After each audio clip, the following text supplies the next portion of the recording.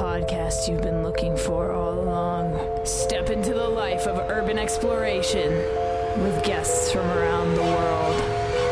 Welcome to No Tracers. Welcome back to the No Tracers podcast. My name is Kay, just the letter K, and I'm your host here on this podcast, all about exploring abandoned places. Welcome to the show if you're new. If you've been listening for any amount of time, welcome back to the show. If you are new, please hit the subscribe button. And if you've been listening for a while, please leave a rating and feedback on the show. It helps the podcast grow and helps us find a broader audience of listeners just like you. So, we're almost at 10,000 plays on this show, and I am so very grateful for all of you that have listened and shared the podcast.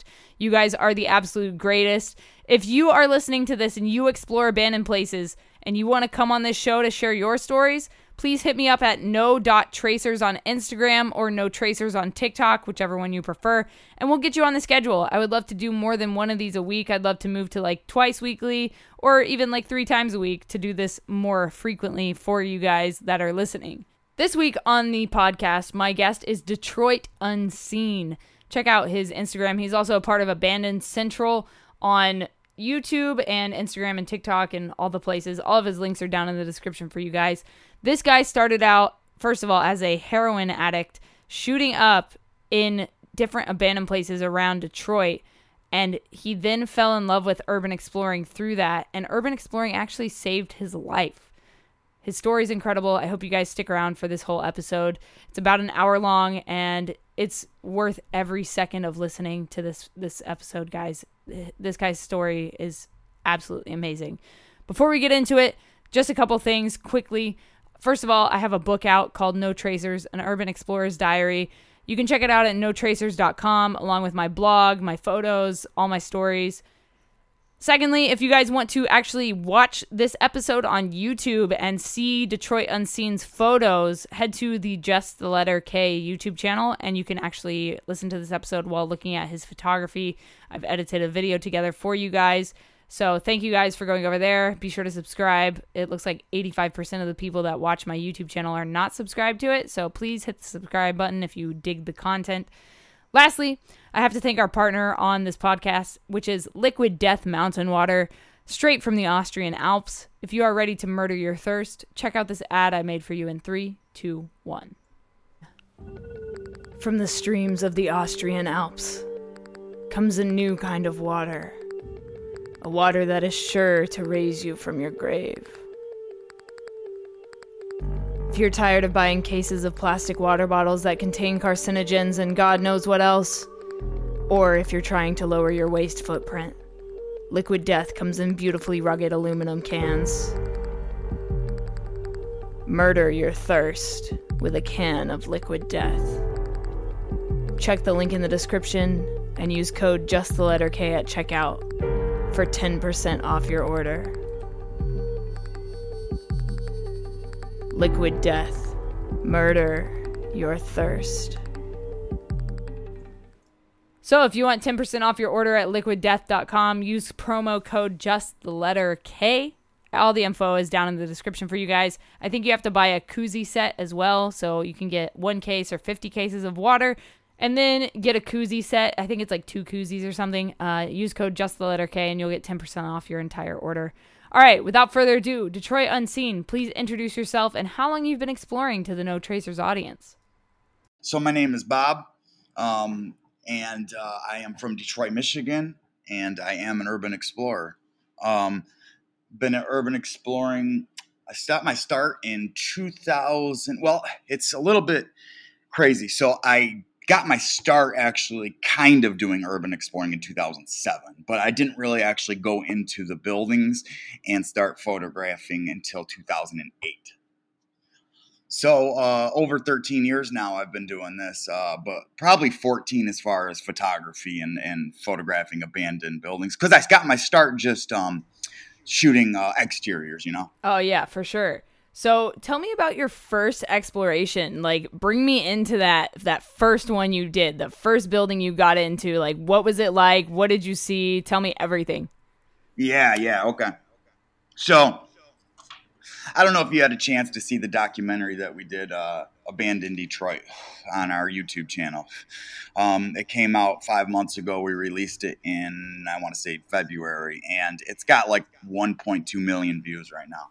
So it's gotten really big, and it blew up. And so I talk about a lot of this on there. But so basically what happened is I was a heroin addict, and I was shooting heroin for a period of time when I was in my early 20s.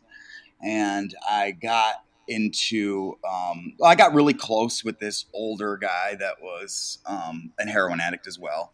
And we were squatting in abandoned buildings. We would go into abandoned buildings to shoot heroin, to squat, to sleep, to get rest, to get out of the elements. So in 2003, somewhere around 2003, I decided to link up with him, and we went to this place to squat and shoot heroin. And it was nothing was different about this day, except for the fact that he told me that we were in this abandoned ballroom theater, and that all of these famous musicians played at this ballroom theater. Janis Joplin to Led Zeppelin. I think he said Jimi Hendrix, but Jimi Hendrix actually did not play there. But there was like the Who and MC5, and Bob Seger, Ted Nugent. So I'm like, okay, I don't know if this guy's telling me the truth. I don't know if he's bullshitting. So, can we swear on here? Yeah, absolutely. Okay, all right. And so I decided to call. I don't know. I didn't want to call him. I just was like, okay, yeah, right. You're bullshitting me. He says, no, I'm not bullshitting you. In fact, upstairs, because we're in the basement, upstairs is the stage is still there. And I was like, no way, dude, let's go. So we went upstairs, and sure enough, there was the stage and the architectural details and the dance floor and the chandelier and like it was just amazing, all decayed. And I could just, for some reason, I loved it, and I felt like this energy. As a music fan and a music fan of old classic rock and everything, I was all into it. So I remember actually going back to my parents' house, I think, at shortly after that. At that time, I was homeless and all over the place. But I started to actually look into it and Google it and research it. And sure enough, everything he told me was the truth. Every one of those musicians had actually played there, other than Jimi Hendrix, but it was the Grandy Ballroom. And I immediately fell in love with that place. So I started to do research on it, like I said, and looking up stuff and looking up old photos. Well, I kind of forgot about it. I got clean on it from heroin shortly after that. And I started to come back to I stayed away from Detroit for a while because that was a trigger for me. Mm-hmm. But I started to go to grad school at Wayne State. I started to go back to school to do something with my life. And one day, my mother actually had just given me a point and shoot camera. It was like a one of those, I don't know, ones that you could fit in your pocket, basically. Oh, yeah. And it wasn't cheap, but it wasn't also expensive. So I had it, though. She'd just given it to me just to mess around with. That's when I started to drive around Detroit and kind of take photos of stuff. But I drove by the Grandy Ballroom in 2007. And I remember seeing it wide open, and I immediately did a U-turn, took that point and shoot camera, went into the Grandy Ballroom and kind of took a few photos, and then I left. And then I started to take photos of other abandoned places around Detroit. I would do research on them, and I wasn't going into the places. I was just taking exterior photos. And then in 2008, March of 2008, I think, I drove by it again and saw that it was open. And at this point, I had just upgraded my camera to an actual SLR. So I went in there, and that 2008, photographed everything, the details, the stage, even the basement where I was squatting at. And that right there was what set it in for me. I really fell in love with not only the Grandy Ballroom, but of urban exploring in general. Then after that, I started to go back to some of the places that I had taken exterior photos of to go inside to get the interior pictures to match the exterior pictures, such as the Packard plant was one of them, Fisher Body 21, classic places in Detroit. Woodward Ave Presbyterian Church, all those places. So I started going back and photographing them. And then there was an article, and this was probably what really did it for me. This article came out on this blog that I was following at the time that was local Detroit journalist that was going around taking photos. He was not an urban explorer, but he was taking photos of exteriors and stuff. And he did this article that was The Rape of Jane Cooper. And The Rape of Jane Cooper was an article that came out on his blog about this elementary school on Detroit's east side, Jane Cooper, and how Detroit Public Schools had left the building unsecured, and the scrappers had come in and really ripped up the whole building, stole all the copper, stole all of the tile work, stole all of the intricate details, and then just vandalized it. They took all the windows out, the doors were gone. So he had done this article about Jane Cooper, and in that article he mentioned a few other schools, and I went to all of those locations. There was Brewer and Joy Middle School and started photographing them, and that was there right after. That was April of 2008, and ever since then I have not stopped.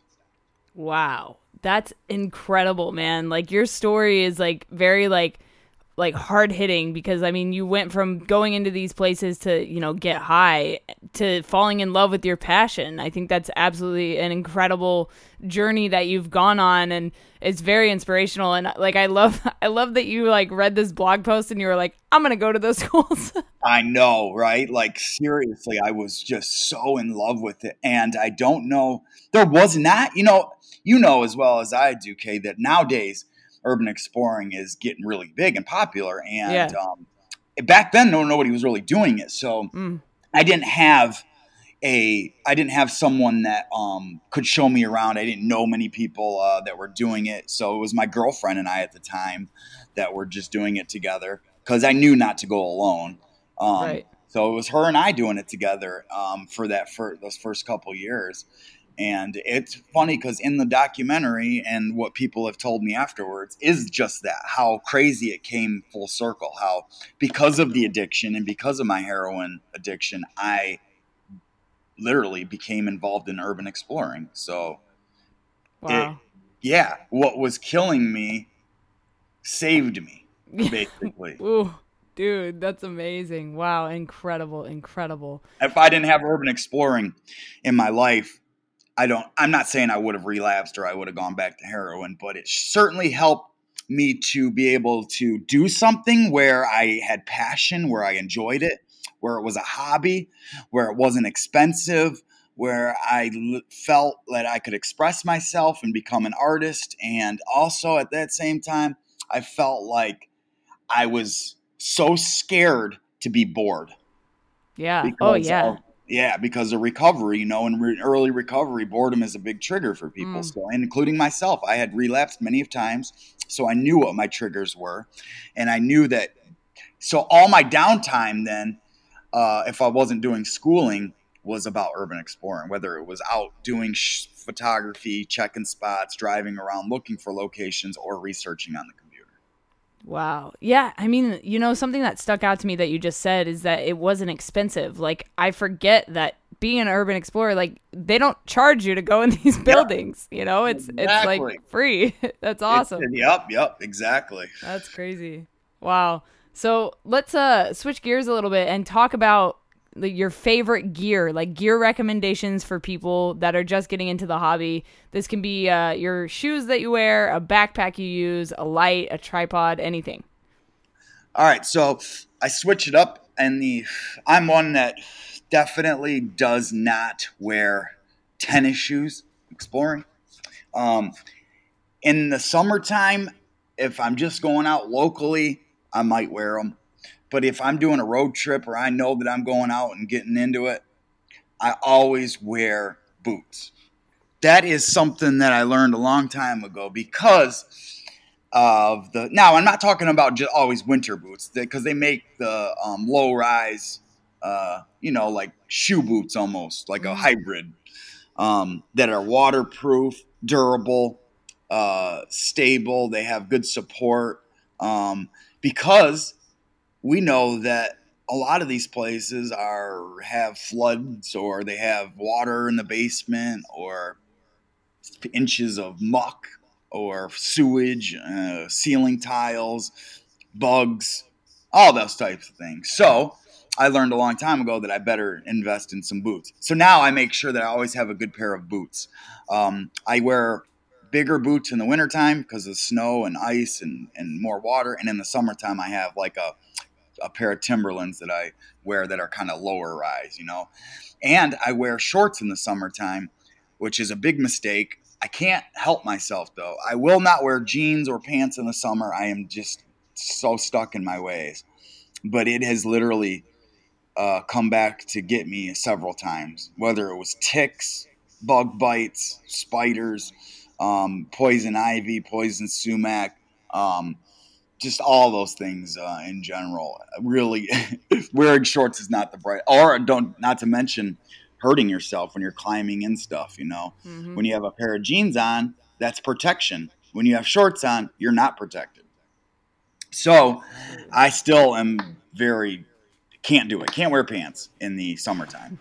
So that's basically, and then I always have to have, some different, I make sure that I have different shirts and things like that because we rip them, we tear them, we get real sweaty and have to change. So always make sure I'm prepared as far as that goes. The gloves I wear mechanics gloves. That's my shit. I've been wearing those for a few years. They have good grip, and they can help me to strong arm a door if I need to. I also have I have right now a Manfrotto backpack that I really enjoy. I didn't like it at first, but I do love the Manfrotto backpack. I had a Lower Pro before that I liked. It was good, but I just needed something that was bigger and more durable and had more room. So I got this Manfrotto backpack about a year ago that I really enjoy. Fits the lenses in there and everything nicely. It's got lots of padding. It's got the tripod holder on the side, which is vital. I can't even believe I used to explore with a shoulder bag. It didn't even have a tripod or anything. Like I don't know how I did that, but and then I have a Sony. I use Sony cameras. I've had I started out with Nikon and then went to Sony, and I love Sony. Sony's been very good. I have like the Sony A7R2 right now. Okay. So I shoot on a A7S2. Do you find that the R is better for photos? Because I know you do video as well. How is it for shooting video? Because I picked the S2 because of the video aspect of it. S2 is so sick. My buddy's got that. Obviously the S2 is phenomenal. I'd love to have that. But the R2, I had the A7 III. The A7 III wasn't. No, wait, that was before my A6. So I had the A7 II before that. So that didn't have the 4K video. So now I have 4K video. Right. That's obviously of importance. The files are bigger. It takes longer to edit. It takes longer to upload, stuff like that. But it's well worth it because you have such better quality. And then the R2 is 40-something megapixels, I think. So it's a lot. But I don't really feel like that's necessary. I don't feel like I don't really notice that much of a difference between my photos, especially in the A7 III to the A7R2. But I definitely notice a lot of better quality with video. Gotcha. So we were talking earlier about not wearing shorts in the summer because of climbing and things like that. Do you have any urban exploration injury stories? Dude, right now I'm dealing with I don't know what happened, but I was in this abandoned house in upstate New York in the Catskill Mountains. And I still don't know what it was because I didn't feel any of it. But what happened was, and I believe this is where it happened because it was the only thing that makes sense because I usually am pretty careful. In this house, it was so cluttered in this living room, but it was really sick. So I wanted to shoot like different angles of the living room, and I made the ultimate mistake of sitting on the couch. And I sat on the couch, and then I laid back on the couch to get out of my photo so it wouldn't reflect in the mirror that just trying to get out of this. So I actually laid on the couch, and the couch was old, stunk, it was dirty. That night at the hotel, I started itching Oh no. really, really bad, like to the point where I couldn't sleep. I started itching on my shoulder, and my neck and my back, and then to my arm. And at first I was like, okay, maybe I got poison ivy or something. But the next day I was itching again more and more. And that's when I decided to look at it the next morning in the mirror. And I had about 8 or 9 welts on my shoulder, my back, and my neck, and then one on my arm. So they weren't. My friend that I was with was a paramedic, and my friend's like, "Oh, that's poison ivy," and I'm like, "I don't know if it's poison ivy because these are like welts, and they're not rashes, and they're not. These welts were like spread out, you know." So I think what happened was, I think it was a spider, and I think the spider got trapped in my shirt and just bit me over and over again because it was freaking out. Oh God. Because all of my bites were under my shirt. Yeah. The only bite that wasn't was I had one on my neck. Right. Even the one on my arm was on the covered arm, upper arm area. Damn. So I believe that it was a spider bite, and I just had to go buy hydrocortisone anti-itch cream, and then I bought bug cream, like a bacitracin or something, and I put all that stuff on, and within a few days, I just got back, so it still itches a little bit. I have the one on my neck is still, you can still see it, but they don't itch anymore. Oh, God. But that popped into my head when you asked that. But as far as other injuries go, like actual injuries, I have been very, very lucky where I haven't had any serious injuries. I haven't had even a broken bone, or my buddy's fallen through floors before. I have never fallen through a floor. I've come close, but probably the worst injury that I had was I cut my wrist. I cut myself with some broken glass, and it was really close to, like, I don't know what vein that, when people commit suicide. Yeah. And it was the blood was like black. It was really dark. Jeez. And it was gushing. And it worried me. I almost thought I went to urgent care. So what I did was I was on a road trip, so I just wrapped it with napkins, and I took like tape, and I just taped it and explore, because I didn't want to stop exploring. I was on a road trip, and it was bad. It was horrible. Like, I definitely should have gotten stitches probably. And I'm looking at it right now, and there is definitely a scar there. Oh yeah. So that's probably the worst injury I've had, which of other people's that ain't nothing. Yeah, right? Yeah, I've heard on this show, like, somebody's friend got impaled on a spiked fence, like, just crazy shit. Yeah, like, his leg went through the spike. Oh, God. Dude, that's making me cringe. That's why I hate those spiked fences. Yeah, they're horrible. Or that guy, 6 Million Stories, Derek, I think is his name. He was in Memphis, man, with my buddy, and he was climbing a skyscraper, and he fell. I think it must have been about 30 feet, and he fractured his skull, I think, and broke his leg and broke some of his ribs and shit. He was in the hospital. I think he was in a coma. Oh my God. What? I know. And then there was another one just this last winter where my buddies, they're not buddies of mine, they're associates, I guess, because I talked to them here and there. They're from the East Coast. They were here in Detroit on a road trip, and he was up on a wall, climbing the wall to try to get to the backyard, and the wall collapsed and then fell on him. Wow. I went and see him in the hospital and everything. He was in the hospital here in Detroit for like 2 weeks, 3 weeks, and then he had to do physical therapy, and I don't think he's exploring still. And that was like 6 months ago. Wow. Damn, that's I know. crazy. This is not the safest hobby, but It it's is fun. not, and that's why you can't go alone. It's real dangerous to Yeah, go alone. absolutely. Absolutely. So, what's the longest amount of time you've spent in one of these places? In a location, Yeah. I'm usually pretty quick. Mm. My philosophy has always been the longer you stay in a spot, the more chances you are to get caught. Yep. So I'm always pretty quick, and I like to move quickly, and I can visualize a room and how I want to shoot it fairly fast. But the longest I've ever spent in a spot was probably in April of this year. April? Yeah, April of this year. I went to Linwood Mansion, that big mansion in Philly that's blowing up right now that Hmm. so many people have done. 110 rooms. Wow.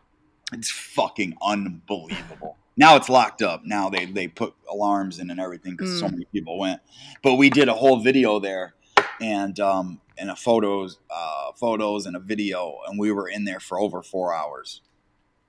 Damn, that's crazy. And that for me, I'm gonna tell you right now, that is something I never do. I'm one that won't even spend an hour in a location. Yeah, but with 110 rooms, it's like a given. Exactly, and we had to do the video and the photos. Yeah, exactly. So it just takes like twice as Yep. long. Yeah. Yep, exactly. And we wanted it. This place is incredible. It's honestly, okay, it's probably the best location in the United States. Damn. And we wanted B-roll. We wanted detail footage. We Mm. had different lenses that we did, for the different footage for the Wow. video. And then we did a walkthrough with me talking and narrating it. So yeah, it was a lot of work. That's And incredible. we haven't even Though. dropped that yet. We're gonna do that. We're working on that one right now. Do you know how long that video is going to be? We want it to be pretty close to like an hour. Yeah, I figured 'Cause it's got to be. we want it to be more of a documentary. Right. Yeah, and with About with the a place. location that big, yeah, it's got to Yep. be a little longer. Like so, it's crazy. Like his sons were killed in the Titanic and shit. Like it's insane. What? Damn, Yeah. I didn't even know that. That's He crazy. was an investor in the Titanic and sent his Whoa. sons. Yeah, so it's a crazy history about the place. Damn. So, being in Detroit, I've had a couple guests on that are also from Detroit or have explored Detroit, and they've told me some crazy stories exploring that place. Can you tell me about your scariest exploration? Oh yeah. Okay. In Detroit, it's been man, I talk about this in the documentary too, because at the time, now it's funny, like looking back on it, but at the time I was scared, and so was my girlfriend. We were in Cass Tech High School, which is no longer there. This would have been 2000, and this was right when I first started, so 2000, because I was with her. So 2008, maybe 2009. We went to Cass Tech High School, which was this phenomenal high school in Detroit. 8 stories, 3 gymnasiums, 2 auditoriums, 2 swimming pools, everything left. Absolutely phenomenal. One of the best locations of all time. It was in the Cass Corridor in Detroit, and I lived in the Cass Corridor at the time, which is fucking hood, right? Now it's a little bit better because Detroit's coming back a little bit, but back then it was really bad. There was homeless people that hung out and squatted and shit like that. We went to leave, and when I looked out the door, there was a door. You used to have to reach in the broken window and pop the door. And there was a board that went over the window. And you would slide this board over or lift it up and then reach in and pop the door. So I was ready to go. So my girlfriend and I were there. We were getting ready to go. And when I looked out to see, because you want to look out to see if there's cops or anything out there before you go. I saw that there was a guy standing there. And I just got a quick glimpse of him. I didn't really see. I knew that he was an older dude, and he looked dirty and homeless. So I shut the board or whatever and said to my girl, I said, "Look, there's a guy standing right there. We can't leave right now. We got to wait it out." Nowadays, I probably would just fucking leave and just do it, But back then, I was a rookie. I didn't know what I was, I was just scared. So I decided to wait it out. We went and I think we went and took more photos, and we came back. like a half an hour later, even 20 minutes later. It wasn't even that long.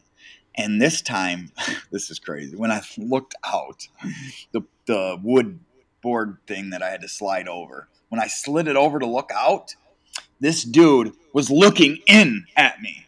So it was like the movies when you see it. Like I slid this thing over, and when I look, there's just eyes looking at me. Oh my God.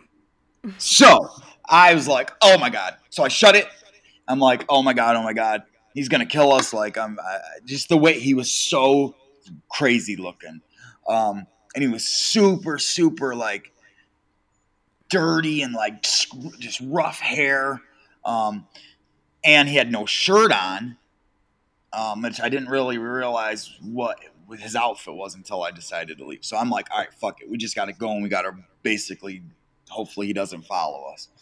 So I decided that the best decision was to go. And it was probably the wrong decision because I left. And when we left, we just said, okay, we're just going to kind of walk fast away from him. When we walked out onto the steps, he yelled something. He was like, I thought he was a superhero or something. So he was yelling like some shit. And we turned around and he was naked, butt naked, with a cape on and a sword in his hand. No joke. This fucking dude chased us. And like I said, I lived in the corridor at the time. So I had only lived a couple blocks away. But I didn't want to run home so he could know where I lived. So we ran like around the blocks and like eventually we had to hide behind like a dumpster and shit. And like we waited and then he ended up passing us and like then we got away. But that shit to me scared me so bad. It took me a while for me to even get back into exploring. I mean, it was only probably a couple weeks, but I was shook after that. That scared me. Yeah, that's insane. It's like, yeah.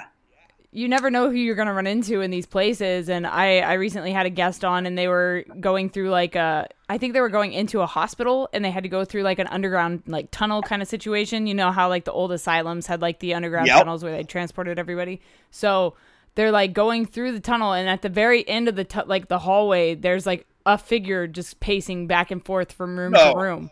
Yeah. In the dark. And they were like, yeah, we gotta go. So they book it out and they're like going out through the tunnel and they turn around and the dude is coming towards them in the tunnel. Oh God. This gives me the chills, man. Yeah, me too. That's why that's scary shit to be involved in that shit. I mean, I know it's like I've been very, very blessed that I've been exploring Detroit for over 13 years, and I have yet to really have a bad incident, knock on wood and count my blessings. But like I've heard horror stories of associates or friends of mine that have been robbed at gunpoint. And like my boy got robbed at gunpoint at the East Town Theater and they made him strip naked and like all that shit. And I have yet to have anything like that happen. And I sure hope that it doesn't happen. But there's been times where I've had to hide from ghetto dogs, like stray dogs and shit that were trying to hunt us down. Or there was times where I got my window broken out once at a location because they were trying to steal shit out of the car. But like all that shit like is minor compared to what other people have been through. Oh, for sure. Absolutely. So we just talked about scary experiences. Can you tell me now your favorite exploration that you've been on? Oh, man. Yeah, I would have to say my favorite location of all time. It's hard to say because I've done so much and so many different types of locations, but there's a few that stand out. One of them is a state hospital in Tennessee. I did it, man, probably 4 years ago, maybe 5 years ago. It is just amazing. This building, there's a couple of buildings actually, has it all from dental shit to a morgue to the embalming table to patient files and patient suitcases left behind from like the 50s. inside the suitcases, they had like cards from their family members and like their old clothes and toothbrushes and like, dude, there was so much shit in this place. Old wheelchairs, um, just a phenomenal location. So that's probably my favorite hospital, and it's really difficult. Like people just tried it recently and ended up going to jail because they take you to jail right away there. Um, that place is amazing. There's also another hospital in Alabama that's very similar, but even not. I don't think I like that one as much, but it is a fucking great spot. There's like 12 buildings on the property. They're all loaded. There's a morgue. There's old patient beds. There's this old circle beds. I don't Oh know if you. yeah. Yeah, those are there, and that's in a Wow. locked room. You have to have a skeleton key for it. Wow. Um, that's and there's like old operating lights and shit. That place is and the porches in the hospital where the patient buildings used to be are all overgrown. Oh, it's a fucking great spot. Those two are always my favorite two hospitals. One of my other favorite locations is the Houston Astrodome in Houston, Texas. It was where the Houston Astros used to play baseball. It's been Wow. vacant for maybe 10 years now, but it's super difficult to get into, and it's heavily secured by security and the police. And I did that last year, and that was a huge check off the bucket list, just because of how iconic it is, and like the dome and all the seats are there, and just Wow. super cool stuff. But then if I go back into my all-time favorites, there was three locations in Detroit that really stand out, and that is the Highland Park Police Station. This police station, I will never see anything like this, and I don't know if there's anything out there like this. This police station left the evidence room What? with all of the evidence in it. Like if Oh you my go onto my god. Instagram, I posted a picture of it. I think I did like 10 pictures of it 4 posts ago. Um, Stolen car, stolen license plates, uh, homicide shit. There was a knife used in a stabbing, bags of Wow. weed, crack cocaine, old mug shots, uh, fingerprint index cards, the jail cells, the courtroom. There was a courtroom in there. The homicide unit. They had rape kits in there. Wow. And Dude. then the best part, one of my favorite parts, we had a serial killer here in Detroit in the early 90s. His name was Benjamin Atkins. They called him the Woodward serial killer. This dude targeted prostitutes in Detroit and Highland Park. And they had all of his files down there and his evidence and the victims. And they had a board down there still in the basement with all of the bodies and how they were found and if they were gagged and nude and raped and all that shit. It was still in there. Wow. Dude. And in the documentary, you actually there's a video footage of it that you see in the documentary that I have on there too. It was just amazing. So that was one of them. The other one was actually the high school that I was telling you about, where the naked superhero with the cape and the sword. That place, Jesus, phenomenal. Like I said, there was 3 gymnasiums, 2 swimming pools, and 2 auditoriums. Wow. The auditorium, the big main auditorium, was the largest public school auditorium in the United States. Wow. It went up 3 stories. It was huge. Oh my And it was god. amazing. And it was built in I want to say it was built in pre-Depression era, 1920, something like that. Maybe even 1912. Yes. So they had all this, and then if you think about it, and then actually in the documentary you see some of the more video, the biology in the science room, that had all the beakers, and all of the like pig embryos and all sorts of shit, and then like the music had all the instruments, and like the library had all the books, and just fucking the art class had all the art supplies. Wow. And it was pre-Depression, 1920, and it was historic, and it was a beauty. when you explore a spot and it's not historic, it's still cool. But when you explore a historic spot, it just adds to it.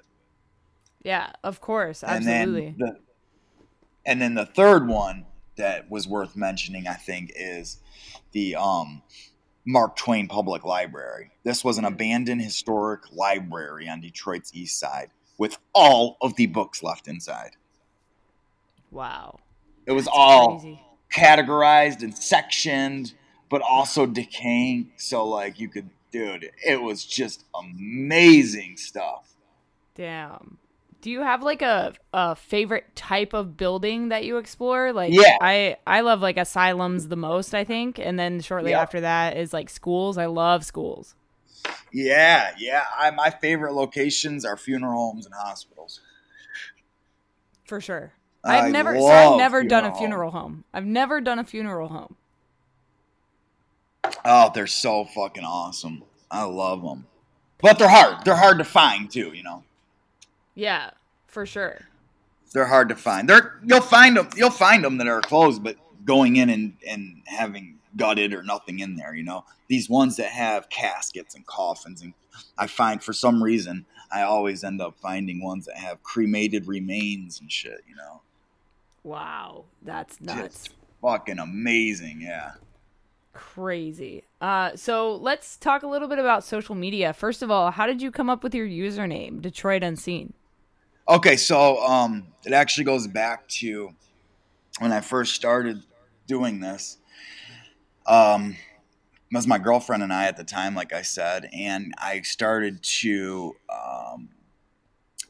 Facebook back then. It was Facebook.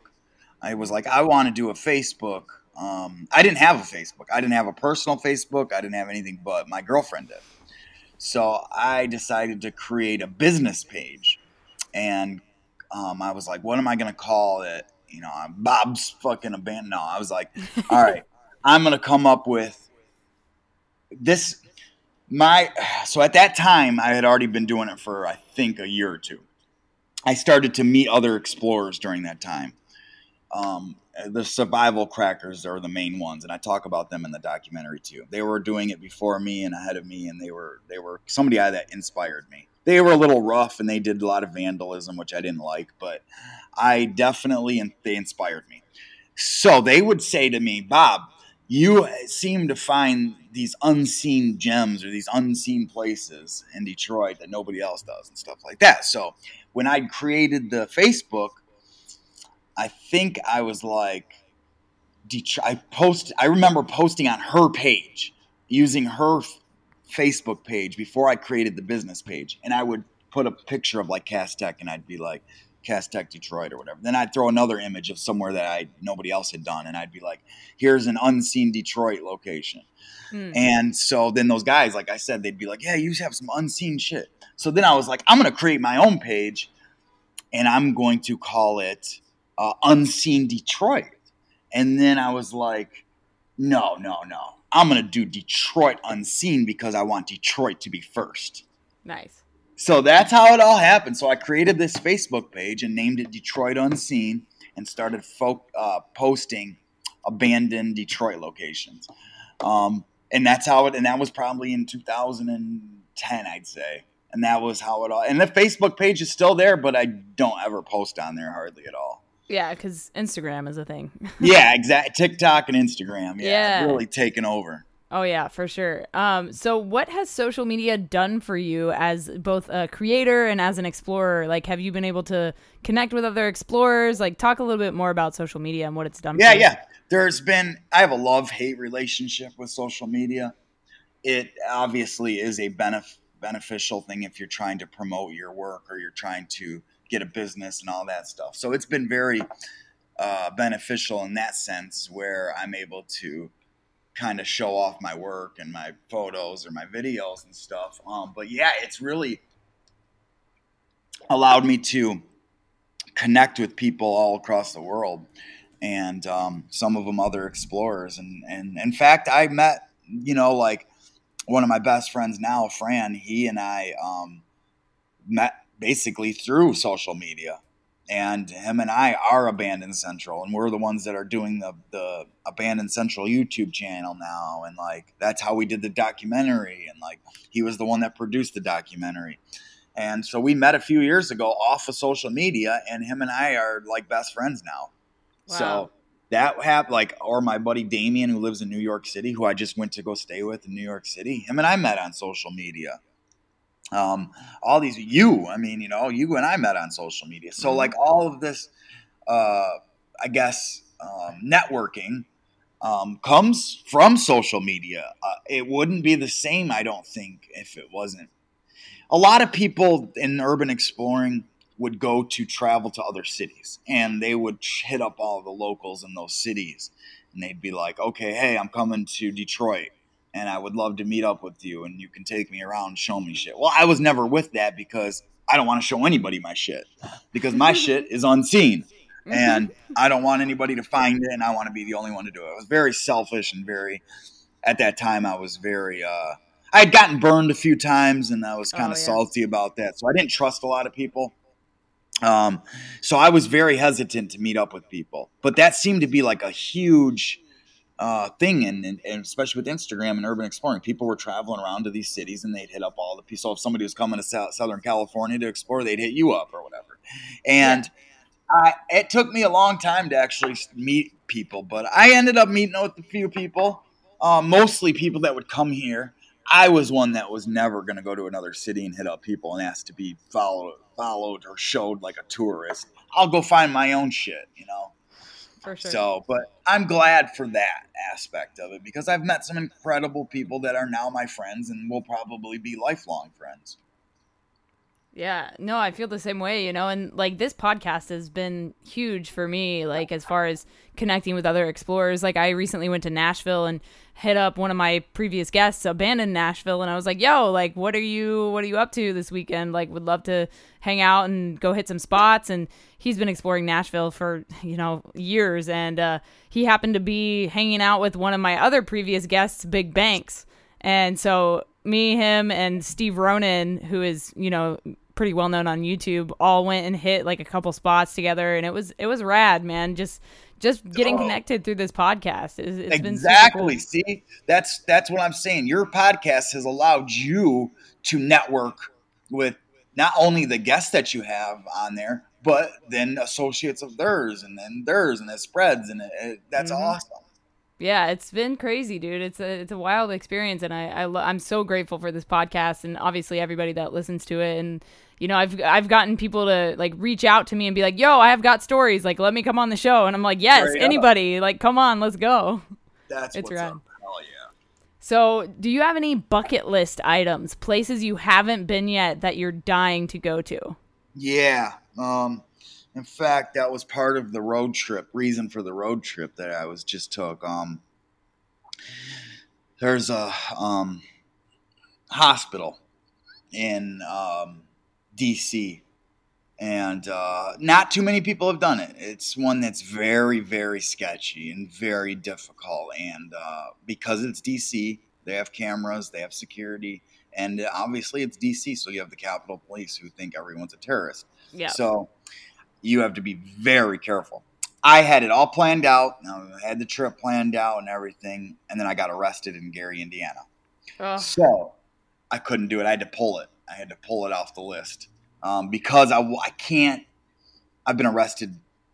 Shit, I've lost count. Okay, so I've been arrested a lot. Usually I'm able to get it thrown out or get it off my record because of I pay or I show them, hey, look, I have a master's degree. I'm a social worker. I'm a drug and alcohol therapist. I help people. I do all that, or I say, I was just taking photos. And every one of these locations, thank God, is usually unlocked or open doors, so I'm not breaking in. So Gary, Indiana, it was just a fuck up. Like I should have known better, but Fran and I were there to do a documentary about Gary. We wanted to do a follow-up to the Abandoned Detroit series. We wanted to do Abandoned Gary. So we had started filming, and we went to Michael Jackson. Michael Jackson was from Gary, Indiana. Yeah. So we went to his house, and then where he grew up, which is still there. And then we went to his high school.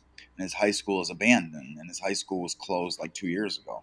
And it's very difficult to do because they have alarms and security and all that shit. So we talked to the security guard. Security guard's like, oh, I don't know nothing about it. I can't let you in. I don't even have keys. So we're like, all right, whatever. So we ended up going and walking around, and we found an open door, unlocked too. So Wow. we go in, silent alarms.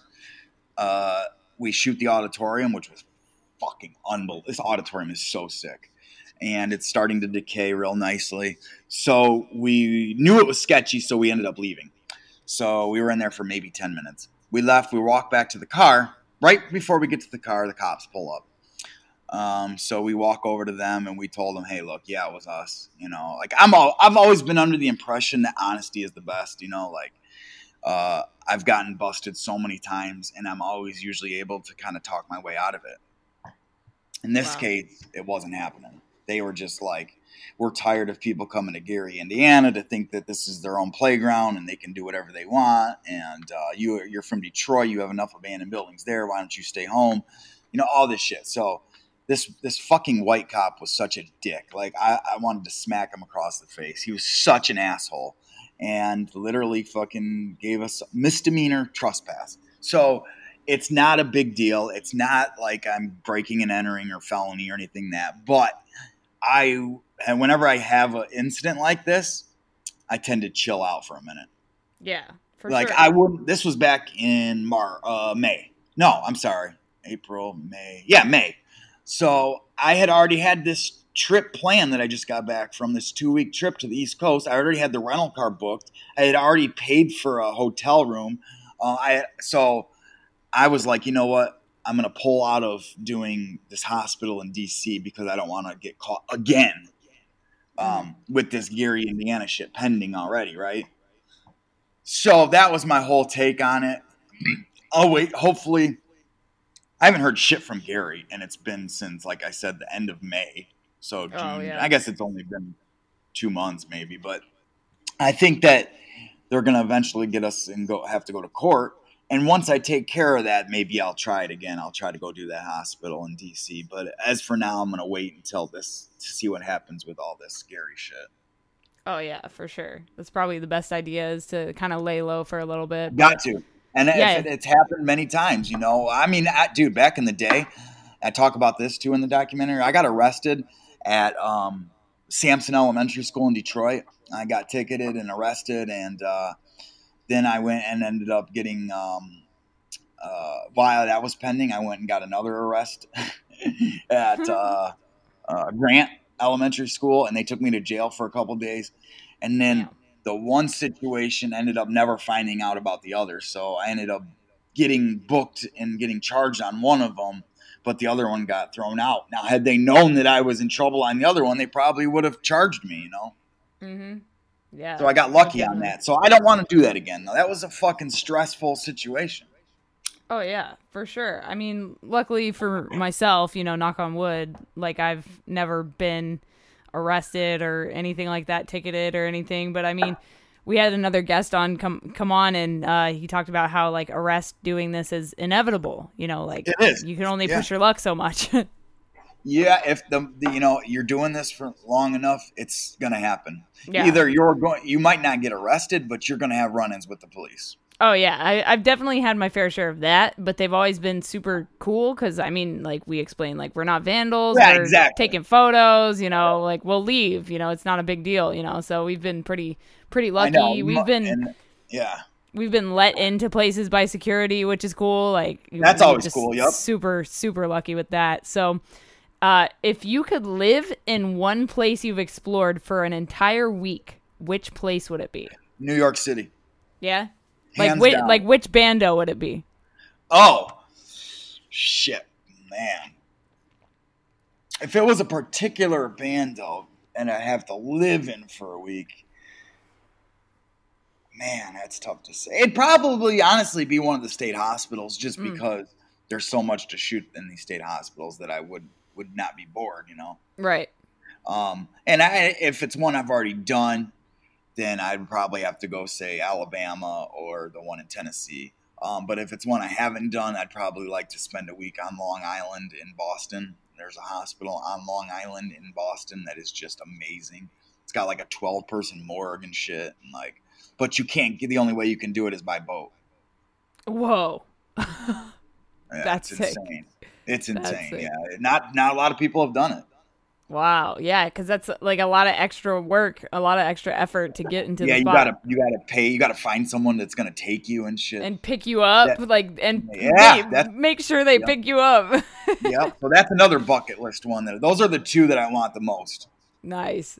So my next question for you, it's kind of a weird one, but I like to ask it. Do you have tips for not getting caught? Yeah.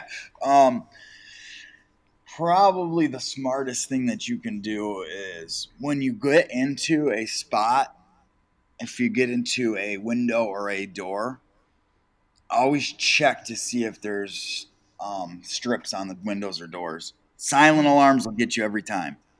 Oh, yeah. And more silent alarms are being placed in these locations. More and more cameras with motion sensors and alerts to the owners or the property managers or whatever, like Ring doorbells or what do you call those things where they have trail cams? Oh, yeah. Trail cams Dude, are really popular nowadays. Mm-hmm. Yeah, fuck yeah, they will, because you don't even see them. Exactly. People are getting so smart. Yep. And it's cheap, right? So it's like $50. You go out and buy a trail cam, you put a card in there, and then every time there's a motion alert, it sends a picture of whatever's sending the motion off to your phone. Damn. So the owner's got you right there. Boom. Fuck. Oh, and you don't even know because there's no audible. You don't know. Yeah. They don't make sound. Shit. You got to be on point when you get into a spot. You have to look around when you get in for signs of like magnet strips on windows or doors that'll send off an alert. Usually you can see them, and you can see the motion sensors and cameras too. You just got to look. You just got to be able to look and know what you're looking for, you know? Exactly. That's the biggest thing you can do. When you go into mostly what I try to do, the first thing I do in a spot, especially if it's a spot that has power or electricity, I go find the alarm panel. And I have to go find that alarm panel to let me know, okay, is this place alarmed, or are the alarms off, or is there failure to communicate? And the alarm panel will tell you everything. Wow. Yeah. Thank you for those tips. I'm sure people will utilize those greatly. Yep. And then my last question for you is, what is something you know now that you wish you knew when you started? Probably how to pick locks. I've gotten really I have a skill set, you know, that has taken me years to get. And had I had that skill set in the early days, I probably wouldn't have some of the I would have gotten into some of the better locations that are not here anymore. There was one location in particular that is gone now, but oh man, now I know I could have done it because of the lock that was on it. It was an easy pick. So that for sure is something, but also just to remember that cops can do whatever they want. Like I used to be in the early days, you know, be like, oh, it's fucking Detroit, you know, they're not going to fuck with me or whatever. But like they do, and they can do whatever they want. And so now I just go into it with the most respect. That's why I go to them and I'm honest with them and I tell them, you know, hey, look, I'm just taking photos, because these cops can do whatever they want. If they want to lock me up for breaking and entering, even though I didn't break and enter, they can do that. Yeah, absolutely. So I know nowadays to really respect the police, even as much as I hate them, to at least fake it or say it to their face, like, hey, I respect you. I understand I did wrong, and kind of take responsibility for what I did. Yeah, absolutely. Hey, man, you gotta do it. Especially like you said, they can do whatever the fuck they want to do. Hell yeah, they can. Like in Detroit, and I told you, they took me to jail. Me and my buddy spent 2 days in jail, and then they just released us with no charge. Like they just held us for 2 days. That's so fucked up. Just to send us a message, because they literally told me, stay out of our buildings. Yeah, damn. That's crazy, dude. It is crazy. It's just fucked up. Or the cop in Gary. Like, this cop obviously saw it was a wide open door, unlocked. Yeah. Didn't damage anything. We didn't steal anything. We have thousands of dollars in camera gear. Right. Like, dude, why are you fucking with us? And, like, he was just such an asshole. I hate that. It's like, dude, you could have done whatever. And I feel like, had we not, the whole time I'm, yes, sir. I understand it was my bad. I shouldn't have done it. Now, had I been like, you know what? Fuck you. You got a fucked up attitude, man. This is why America hates the police and shit. Like, he could have been like, you know what? I'm going to charge you with breaking and entering. Right. Mm-hmm. So I learned not to do that. And in the early days, I used to be an asshole like that with the police, you know? Yeah. Man, it's crazy out there, but I'm glad you're still exploring and you're still telling these stories. And, you know, thank you for coming on this show. If people want to keep following your journey, where can they find you online? Drop your social media. For sure. So, like, I have social media. I have TikTok and Instagram and the Facebook, even though I rarely post on there. I do post from time to time, though, especially if I'm promoting something. It's all Detroit Unseen. So, Detroit Unseen Facebook, Detroit Unseen Instagram, Detroit Unseen TikTok. And then my partner, Fran, and I also have Abandoned Central. So we have the social media, same thing, TikTok, Abandoned Central, Instagram, Abandoned Central, Facebook, Abandoned Central. We have a website, abandonedcentral.com, with the blog on there and everything. With we usually post a video every week, and then we link the blog with it and all that on the website. So we have our YouTube channel as well, which is Abandoned Central on YouTube. All right, folks, that was Detroit Unseen. If you want to check out his photography or his videos, I've put all of his links down in the description for you guys. Thank you for listening to another week of the No Tracers podcast. If you want to come to the show or if you want to recommend anybody for this show, please hit me up at no.tracers on Instagram. And I'll put them on the schedule. I would love to have you or your friends or your friends' friends, anybody that you follow that you think would be good for this show, please hit me up and let me know so I can reach out to them, or, you know, reach out yourself if you want to come on the show. I'd love to have more people on here. And if you're new to the podcast, please hit the subscribe button and leave a rating and feedback. And if you do that, I'll actually send you a free signed photo print of an abandoned place that I've explored as a way of saying thank you. Lastly, if you guys want to pick up a copy of my photography book, No Tracers, an Urban Explorer's Diary, head to notracers.com/shop. Over there, you can also see a transcribed version of this episode, along with my blog where I post the stories of my explorations. All right, guys, I'll talk to you next week for another episode of No Tracers, the podcast. Stay strong, keep enduring, go out, go explore something, and remember, leave no trace.